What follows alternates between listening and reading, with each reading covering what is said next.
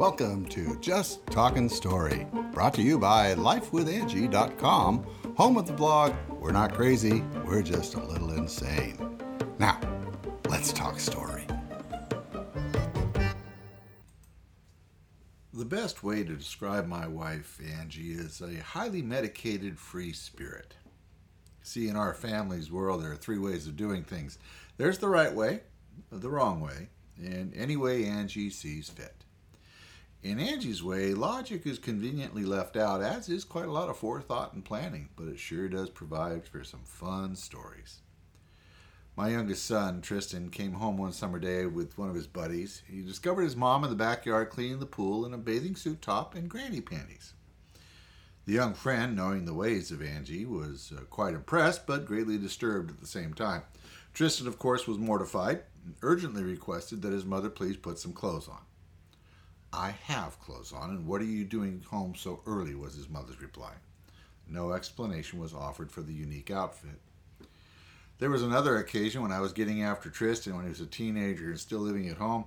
His hairstyle was a cross between the Beatles and Ozzy Osbourne. It depended on whether there was a comb involved in that day.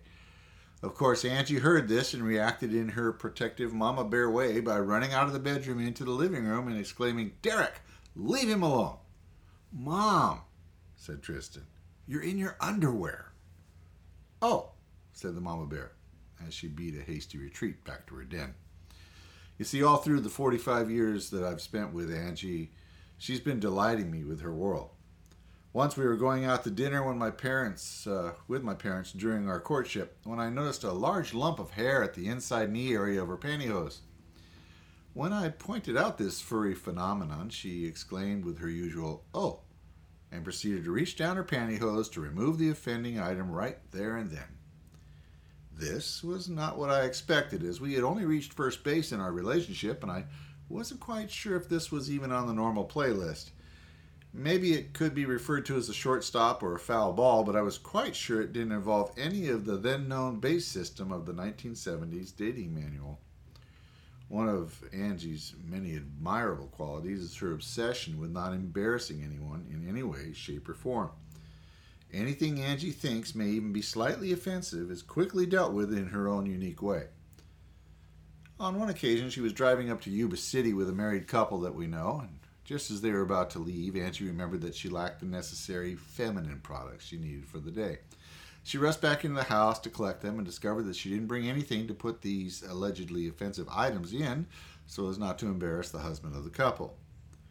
This is again an example of Angie's unique thought process, as most people have assumed that he knows all about those feminine hygiene accessories, as he'd been married to his wife for quite some time. Angie's solution to this dilemma was to stuff 3 of these things into her bra. Of course, by the time she got back to the car, she had entirely forgotten about the stowaways. It wasn't until she visited the ladies' room later that day that she remembered she had them, but she couldn't quite recall where she put them. She improvised the needed items, and when she went to wash her hands, she looked in the mirror to see a large pink package sticking up between her mama melons and out of her blouse. Her friend that was with her just stood there in a quiet shock as Angie let out a loud, "Oh, there you are," and proceeded to dig around and produce 2 more. A while ago, Angie had called a friend of ours who owns a company that does carpet cleaning to get a large area rug cleaned in our living room. Now, the young man who was dispatched to our home turned out to be one of our kids' childhood buddies. After the job was done, Angie sat on the couch across from him, chatting about the past and the kids while she made out the check. And after he had left, she walked by the full-length mirror in our bedroom and noticed a slight problem with the pajama bottom she was wearing. It appeared that the 2 pieces of material at the seam of the crotch had had a serious disagreement and decided to totally separate from each other. This left Angie's nether regions fully exposed. According to Angie, undergarments are accessories that are not always necessary in her opinion and usually only gets put on when she remembers.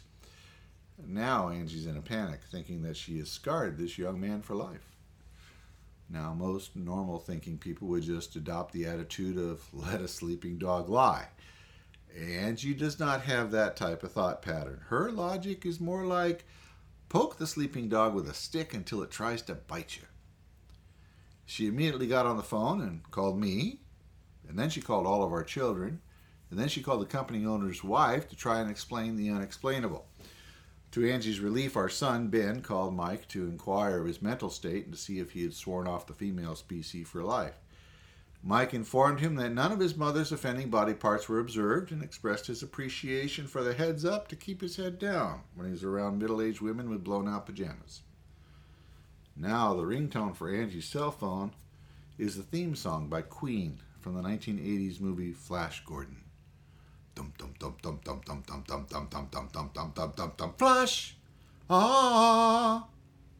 She doesn't like my ringtone. Our number 3 child, Ashley, has been the most affected by her mother's clothing optional world. However, with constant therapy and counseling, I think we can get her through it. She holds the record in naked mom sightings. When Ashley was a teenager, she reached that point of normal annoyance with her parents, especially her mother, which all 16-year-old females do.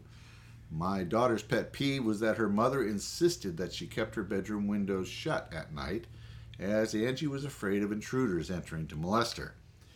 If this happened, I would fear for the intruder, as Ashley can get quite violent, not to mention physical, when rudely awakened. Well, one night Angie woke me up at 2 a.m. to inform me that she was sure Ashley had left her window open again. She wanted me to go check it out. As this was not one of my greatest concerns, and the fact that she woke me up at 2 a.m., I was not willing to comply. Angrily muttering to herself about her useless husband, she got up and grumbled, "Fine, I'll do it myself." It's good to note here that Angie sleeps in the same nightgown that she wore when she was born. That's called naked. She crept into Ashley's room only to discover that her dark suspicions were correct. The window was indeed open. Now my beloved wife decided to lean across our sleeping daughter to shut it. She didn't realize that Ashley had left a glass of water on the windowsill. Of course, gravity being what it is, and the fact that Angie's involved, the water ends up being spilled onto Ashley's head. Ashley rose up her head to begin protesting her rude awakening, only to have her cheek slapped by a wet, hanging mom boob as Angie tried to beat a hasty retreat. This produced screams and shouting from both of them. I heard this from my room and happily rolled over and put my pillow over my head until the ruckus had died down, grateful I was not involved. Angie didn't say anything when she slipped back into bed, but it took 2 days for Ashley to come out of that fetal position she was in. It was within 2 weeks of this fiasco that Angie again awakened me to tell me that she again was sure that Ashley had left her window open. My response was the same as usual. Let them take her. Angie, of course, decided to go check it out herself and crept out of our room to peek into Ashley's room. The sight that greeted my daughter as she returned from the kitchen with her glass of water was a clear view of her mother's bare backside as she poked her head into her room. "Oh my God, Mom!" she shouted. This started Angie screaming.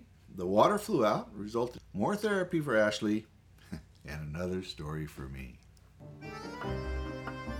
Well, I hope you've enjoyed that story. If you have any suggestions or comments, please leave them at lifewithangie.com on the comment page, and they'll get to me.